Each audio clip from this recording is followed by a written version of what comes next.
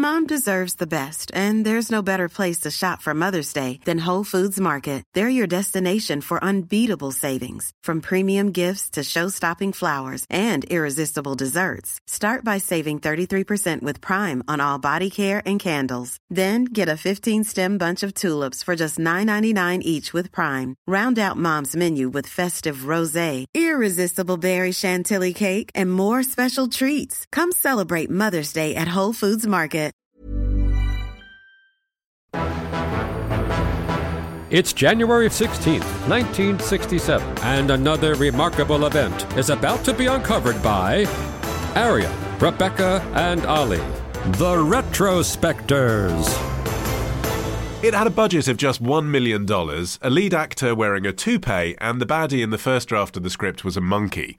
But today in history in 1962, in Jamaica, the first of 58 days filming began on the movie that introduced the world to Bond. James Bond. Yeah, the filming commenced at Palisadoes Airport in Kingston, with additional scenes then being shot at Port Royal in St Andrew. And when, a few days later, the main unit relocated to a place called Laughing Water to shoot the famous scene where Ursula Andress as Honey Rider emerges from the sea, they found themselves literally just down the beach from Ian Fleming's GoldenEye estate in Orica Bessa. And so Ian Fleming popped down to visit the set with his friends and neighbours, including the playwright Noel Coward and poet Stephen Spender, to give some advice to Sean Connery on the best way to play Bond. And Ian Fleming may not have actually been the best person to give Sean Connery advice, because the Bond who appears in Dr. No is very different from the Bond who appears in Fleming's novels in a way that really works to its advantage. The film really, although it does contain some of the more unsavoury elements of Fleming's Bond, which would themselves get worn away over time, Bond is pretty misogynistic even for his day in this movie. But in the books, he had a really cold, cruel streak. You know, he was very detached kind of character, which worked on the page, but Connery brought that down to earth, you know, humorous side.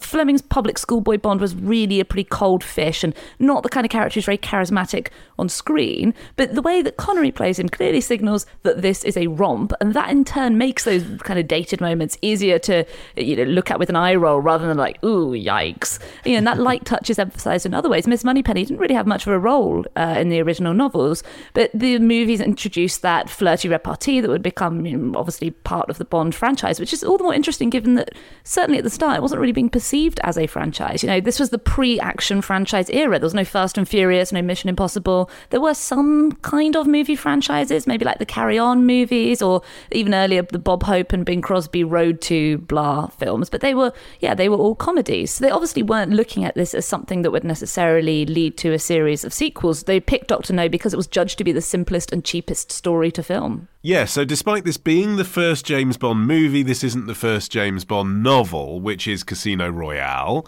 which, as we explained in our episode about that chaotic first Casino Royale movie, Ian Fleming had already sold the rights to somebody else.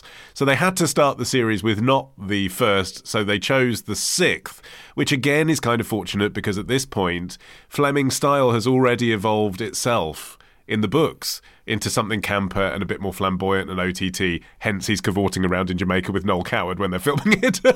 Right. So, again, I think that was a wise choice for establishing what this could go on to be, even though, as you say, the fact that it isn't a franchise sort of liberates it with the creative freedom from the very things that James Bond movies are slightly bogged down with now, you know. They get to have Ursula Andress emerging from the ocean. Now, if you do that, it's a tribute to that. You know, they get to have gadgets, but they don't have the scene where Bond plays with all the gadgets. You know, At the same time, they laid down crucial groundwork here. The opening sequence, the costume design, the look and feel, particularly of the baddie's lair, and the way that Bond's opponents would be introduced. Yeah, it's so funny that complex progress of James Bond from the printed page to the big screen kind of feeds into not only this movie, but the whole series that we ended up with. Because, you know, after Ian Fleming sold off those initial rights to Casino Royale, he then started writing screenplays based on what was his then current novel, which was Moonraker. He sort of got that optioned initially, but it never got made. And then in 1956, Fleming produced this 28-page script called James Gunn, Secret Agent, which was done for this producer from New York called Henry Morgenthau III, who had entered into a deal with the Jamaican government hoping to turn the island into this major film production center.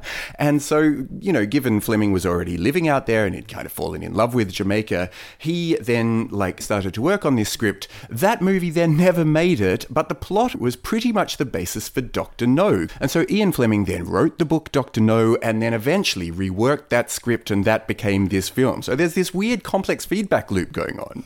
You've got a smile in your voice about the idea of Jamaica being a major centre of film production, as if somehow Auckland or Watford make more natural sense. Well, true. I think it would have been nice if everyone went and made movies in Jamaica.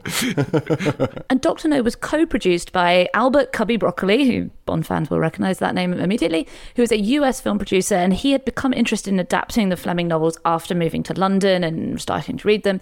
And Harry Saltzman, who is a Canadian producer who had recently purchased the rights to the novels. So like Broccoli, Saltzman had been lured to the UK by generous government film subsidies, and he'd recently had some critical successes, but they were with very non-Bond movies. They were kitchen sink dramas, Look Back in Anger, Saturday Night and Sunday Morning. It doesn't scream, we're romping on a beach, Ursula Andress is emerging in a wet bikini. Ursula Andress emerges from the kitchen sink. Yeah.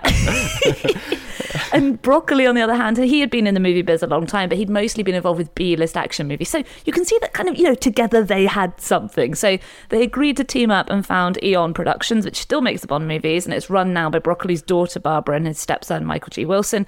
Broccoli was the one who suggested Connery. He had noticed him, again, it's a non-Bond place, in the whimsical Disney live-action movie of 1959, Darby O'Gill and the Little People. And he thought he was rugged and hot, which is interesting when you look at the film. It's definitely not trying to position anybody as rugged and hot. Initially, to find their James Bond, the producers ran a competition in newspapers and whittled this group of thousands of applicants down to just 6 contenders. Initially, Broccoli had his heart set on Cary Grant to do the role of James Bond. Others under consideration included Roger Moore and Max von Sydow. Roger Moore. It would never have worked. I know, madness.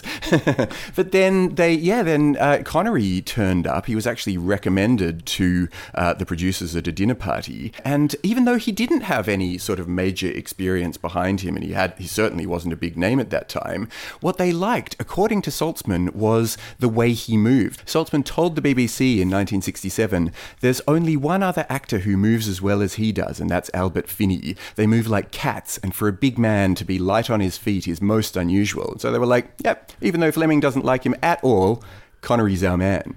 Yeah, the man who was chosen by the national newspaper competition was Peter Anthony, who was a model with no acting experience at all. So who'd have thought that actually you might be better off getting an actual actor to do a screen test before you choose who's going to be the star of your big movie? Right. It's interesting regarding Connery and his experience or lack of, because, as we've said, he had credits to his name. He'd been in a lot of TV as well, which obviously was looked down on at the time, but was nonetheless acting experience. He just wasn't... Well, he was a romantic lead in Another Time, Another Place. So he had once been a romantic lead, but he wasn't an established romantic lead. What's interesting is once the PR for the movie kicked in and they realised basically they want this film to appeal to red-blooded working-class men to come and watch it in the cinema, and this is the one movie they're going to watch that week, they started marketing him as a former lorry driver who'd been plucked from obscurity, who had very little experience. And that kind of upward social mobility of him basically being Scottish was a good news story, wasn't it? Like, we're going to take this Scottish lorry driver and turn him into a romantic lead.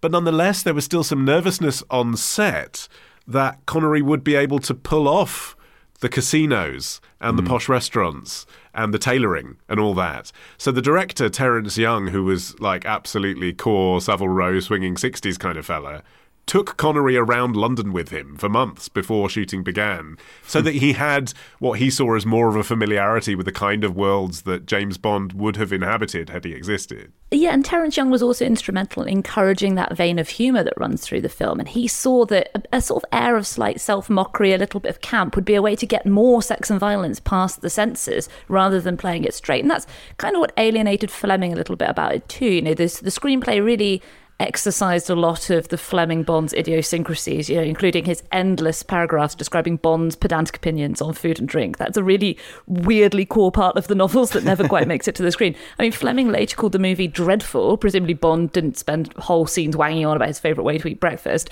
But he was eventually won over by Connery, and that's supposedly why he introduced Scottish ancestry for the Bond characters. It goes to show that symbiotic relationship between the novels, which obviously still being written at the time, and the portrayal on screen was already starting to form. And part of that is because Connery, like you say, he didn't seem necessarily like the most natural fit in Casino's glamorous backdrops, but that was part of what people liked about him. I think the public schoolboy Bond of the Fleming novels definitely wouldn't have spoken to audiences in the same way. He just had a knack for getting Bond right. Even the thing that you began this whole episode with, Ollie, Bond, James Bond, that was a piece of improv by Connery. He came up with that. The line as it was written was, "Hi, I'm James Bond." And he came up with this absolutely iconic thing. Would you like to hear my view on a ham sandwich? Yeah, right. Tomorrow.